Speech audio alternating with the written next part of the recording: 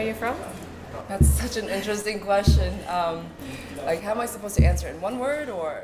When you are kind of this like weird in-between thing, I think a lot of people get really confused. They're like, I think there's a learning process for each interaction you have with locals. Being adopted and being in China is like very unique. So coming back here, sometimes I'm like, oh yeah, it's like I'm a kid again. I'm more in tune with China now.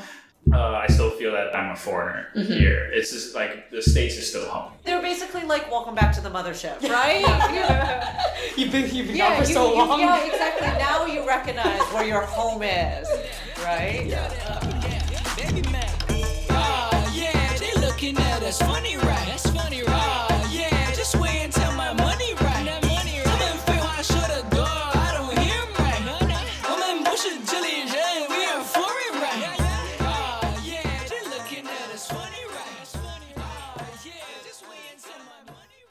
Hi, this is Hannah. And this is Tony. And this episode's topic is a personal one to us at Looking for Laowai. This week, we're exploring the experience of being foreign, but of Chinese descent. See, most of us here at Looking for Laowai have some kind of Chinese heritage, and we feel like we're in this weird in-between space between being foreign and being Chinese. In my case, my mom is from Taiwan, my dad is a white American, and I grew up in the United States. I was born in China, adopted when I was 9 months old, and raised in the U.S. by white American parents. This week, we're joined by Allie, a producer on the show, and Christine, friend, roommate, correspondent. Do you guys want to talk a little bit about yourselves? Yeah, sure. Hey, everyone. I'm Allie. I was born and raised in London, but my parents are from Hong Kong.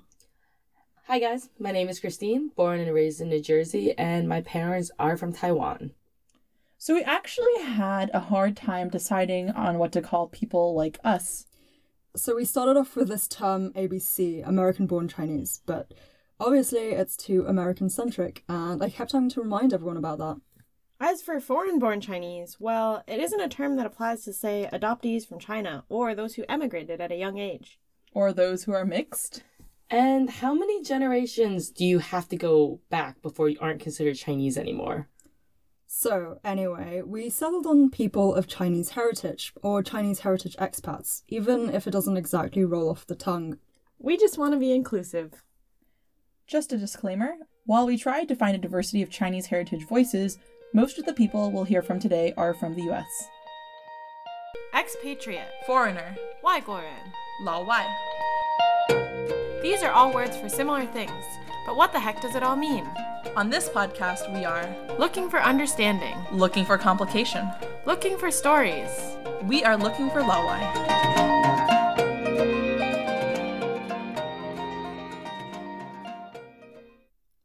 Do you feel more Chinese since coming to China? Absolutely not. It's one of those weird things when you look different from everyone else in the US, but then when I come here in China, I also look different from everyone else here. So it reminds me more about how I'm American. I don't really feel Chinese at all here, at least culturally. But I do get recognized as Chinese more because I look Chinese. I'm not immediately identifiable as a foreigner. Yeah, I agree. I definitely don't feel like I'm more Chinese. Like, I used to say I'm British Chinese, but now I always tell people I'm British, and then I specify that my parents are from Hong Kong. Oh, wow, that's really weird. Yeah, so I definitely feel like my Americanness is accentuated since coming here, especially because I apparently have the most American accent a lot of Chinese people I've ever heard. But I also do feel a little bit more Chinese in so far that a lot of the things my mom said to me while growing up that made absolutely no sense at the time now kind of click. We conducted a survey asking this question. Do you feel more Chinese since coming to China? And over half our respondents, like Christine, felt they had become more Chinese since living here. You can check out the full survey results on this episode's show notes. Here are some people that we interviewed from the survey. I feel a little bit more Chinese when I'm here, just because it seems like I'm not quite 100% foreign, and I have history here, I have family here, and so sometimes like in some social groups, I identify myself as more Chinese. Others, I identify myself as more foreign. In America, I'd probably say that I'm proud to be Chinese American, whereas here it's like I'm proud to be Chinese actually. So my name is Christina. I was raised in Italy. When I am with very local people, for example, when I'm with my grandpa, I probably feel that I am a little bit more Italian. And then when I'm with the Italian people, I know that I am not Italian. Look at my face, they will not think I'm Italian, of course. But then when I talk with them and I speak Chinese, of course they will ask me, where do you grow up? Or how come you speak Italian so well? So they will know that I grew up in Italy. And a lot of times they will say like, oh, you are more Italian than me. I think I'm pretty happy with both identities. Like, you should be proud to be Italian, but you should be proud to be Chinese as well. Yeah. Most Chinese heritage expats we spoke with navigate this in-between space of not quite being Laowai, but not being Chinese. I like how we use this term Chinese to differentiate a foreigner of Chinese heritage from a Chinese national. Because, I mean, we're all ethnically Chinese, but just not ethnically Chinese and of Chinese nationality. Yeah, and also there are a lot of different ways and concepts of what it is to be Chinese, linguistically, ethnically, nationally, culturally. And then there are terms for people of Chinese descent, like Huaren, Huayi, Huaqiao, none of which have direct equivalents in English. Yeah. So these terms all essentially refer to people with Chinese ancestry who have grown up or are living outside of China. But what do Chinese people have to say about these terms and about us? Tony and Christine talked to Vicky and Shine, two of Tony's Chinese friends. 有的时候跟我说我不算一个老外，有的时候说我真的，因为他是吧，我们都觉得，对，我们就觉得你是有点 mix 的，不是纯老外的。Vicky and Shine are two of my colleagues. Vicky and I work very closely together, and we talk a lot in Chinese. And then sometimes she says this thing. She's like, "Oh, 你也不算一个老外了. You don't count as a foreigner anymore." But then sometimes I do something really foreign, and then she goes, "Oh, 还是个老外. Oh, I see. You're still a foreigner." I wanted to talk to her about why she does this, and quickly this discussion turned to be about Huayi, Huaqiao. 但是他是中国人的脸，他就是华裔。对，其实他是讲的是血统。 So here Vicky is saying, as long as you have a Chinese face, then you are Huayi. We kept posing different scenarios of Chinese heritage with different levels of culture understanding and different levels of Mandarin speaking abilities. When we pose these different scenarios, there's a lot of back and forth. Do they count as Chinese? Yes, no, wait, yes, why? 那他如果外婆呢？就是华裔，但是中国人就喜欢这样子，就感觉他的祖先。 And there was also a lot of kind of disagreement almost on what Huayi actually meant, especially in relation to being a Laowai and this idea of being a quote-unquote real foreigner versus someone more like a Huayi. 算啊，他们是老外啊，都是老外。但是我们不说他们是老外，我们说他们是华裔。And here I ask, well, can Huayi be Laowai? And they say no. We wouldn't call you a Laowai. We would call you a Huayi. And then I ask, what's the difference between a Huayi and a Laowai? And they say a Laowai is someone who is completely foreign, like a black person or a white person. But if you are in any way yellow, any way Chinese, then you are Huayi. So for counting as Huayi or Huaqiao or Chinese, it mostly boils down to one thing: the Chinese bloodline. 我们其实对的，血统很在乎的。对的。 If you have Chinese blood in you, even if you're a fifth-generation immigrant with no cultural or national connection to China, you're still considered a Huayi. You're not truly considered foreign here in China. That's kind of nice in a way. You're welcomed, quote-unquote, back into this motherland, even if you don't speak a word of the language. So actually that discussion really clarifies things for me, because I see it as a Venn diagram where Laowai and Chinese are two overlapping circles, and then Huayi, Huaren, Huaqiao, those identities are the bit in the middle.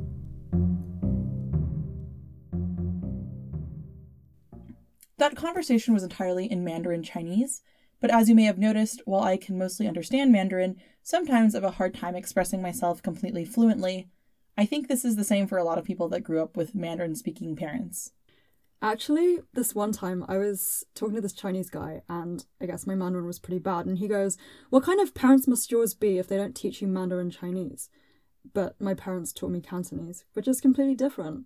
I spoke with a Swedish Chinese expat woman about how she navigates these expectations in terms of language.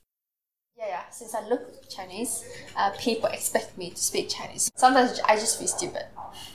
And I think I'm going to have an interview next week, and it's going to be in Chinese. And I feel like if I was Western looking, they would just be impressed. Mm-hmm. But since now I'm not Western looking, I still think they will not say your Chinese is so good. They will always say why is your Chinese not so good? Yeah, I definitely feel that. When I started learning Mandarin here, all one of my white friends would have to do was say ni hao. And Chinese people would be like, wow, your Chinese is amazing. But if I said anything in Chinese, they'd just be like, why can't you speak Chinese? Allie, you're not alone in this. I feel that way too. 80% of our survey respondents also said that they felt like they were held to a different standard than other expats when speaking Mandarin Chinese. Anne tells this story. It's been pretty good. I mean, being like Chinese, I feel like I blend in, so people don't really talk to me. They just like assume that I'm Chinese, but I mean, I still get people staring at me a lot because I think they can see that I do my makeup and I dress like a foreigner, and I think they just get really confused. So maybe you feel like you don't totally fit in with Chinese people because of language issues, but what about fitting in with other foreigners? Harrison tells us his experience.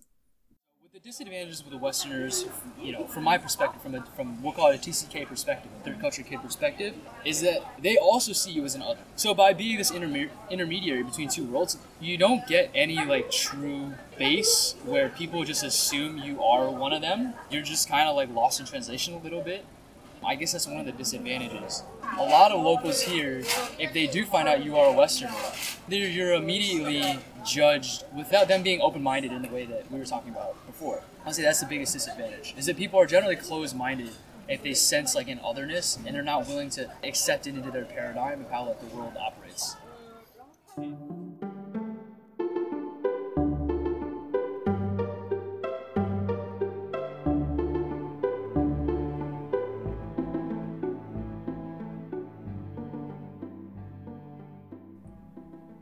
When we're just walking around Shanghai, people don't always recognize us as foreign. Yeah, a number of interviewees just now talked about blending in and looking like everyone else. Sometimes this feels good and sometimes it doesn't. Before, I always thought of it as a bad thing. Like, you might get a little confused about why your white friends get treated a certain way, but you aren't treated that way. But then I had a conversation with a professor at NYU Shanghai, and that honestly completely changed the way I thought about this. My name is Heather Lee, and I'm assistant professor of history at NYU Shanghai, and I study the Asian American experience and history of immigration to the United States and ethnic businesses. My parents are also Taiwanese. They met in Taiwan. My grandmother and grandfather from my mother's side came from Jiangsu. She introduced me to this idea of normative privilege. Being here grants them a certain kind of race privilege, too. I mean, it's the way I've experienced, like, oh, I'm normative here. I'm invisible. And it's something that I'm not used to. So, yeah, so that part of it is the unexpected surprises of the power of being normative. Yeah. The way I act in China, I feel like I'm almost like a white person in the States. Where because like we were saying about being normative, like you're almost the status quo. So the point of like race versus no race. Right? If you're white in the States, it's you don't have a race versus the others who have a race. Oh, absolutely. No, and that exactly is what I mean. Like normative privilege. Instead of saying white privilege, it's just being whatever is the assumed default is incredibly powerful. And it was kind of strange to occupy that space to think like, oh, this is like what white people feel like in the suburbs. Good times I've said that since coming here. No, but it's true. I was like, oh, this is what white people feel like when they're in like the suburbs shopping at the grocery store. Or this is like, oh, this is what invisibility feels like. Yeah. Compared to being in the US, where I'm always singled out for being the Asian Hannah, it's nice to walk down the street and feel like I'm kind of incognito. Yeah, it's really nice to be the default, to walk around and be the majority, the status quo. It's also refreshing to think about it this way. Sometimes you get caught up thinking about how you are treated differently than non-Chinese looking expats. It's a good reminder.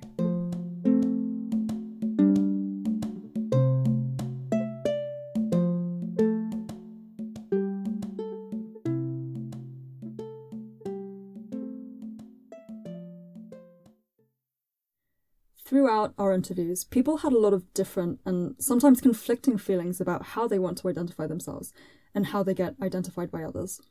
One thing that we did find was that there was a sense of fluidity in terms of how Chinese heritage expats get to identify and in what spaces that happens. Here's how Byron put it.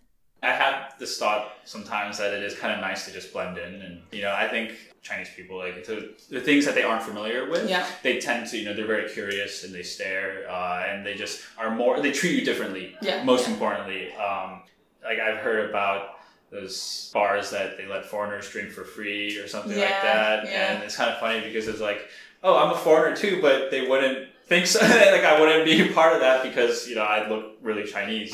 So, that's definitely nice at times, just to be low key. Yeah, this is actually how I think. I think it is nice to be somewhere where everyone kind of looks like you. I don't know, there's like a comforting feeling. But it's weird because I had no problem growing up in America in like a melting pot. But in China, there is a sort of feeling, and I definitely wouldn't say it's negative to be in like a kind of more uniform society. But that's just for me personally. It's like a little feeling of comfort. Byron touches on this idea of your identity changing depending on the social spaces you're in. Sometimes you get to choose which spaces to be a part of, and sometimes you don't. As always, it's complicated. Just listen to Joy as she grapples with this. Sometimes I'm like, hell yeah, they think I'm Chinese. Other times it's like, God, they think I'm Chinese. How could they? So when I'm talking with someone, I want to be thought of as Chinese because I want to think my Chinese accent is that good. And then sometimes in social situations, I don't want to be thought of as Chinese. What because kind of social situation? like meeting strangers in a place where I want to like get to know people. Like at a bar? Yeah, like that. Or amongst my peers, I don't want to be thought of as Chinese, which is stupid because there's nothing shameful about being from China. But then, to me, being American was such a bigger part of my life that it feels almost offensive to just look at my face and then think, oh, you're Chinese. Yeah. So, yeah, we get that. Throughout all our interviews and discussions, we found that this is really complex stuff. Chinese heritage expat is a separate identity. We're not completely Chinese, but we're also not completely foreign. In some ways, it's nice because we can be whatever we want to be.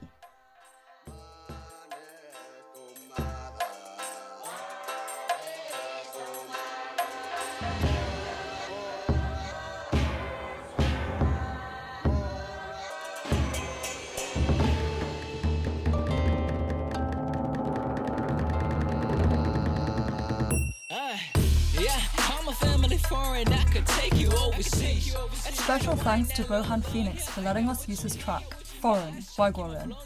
You should all check him out.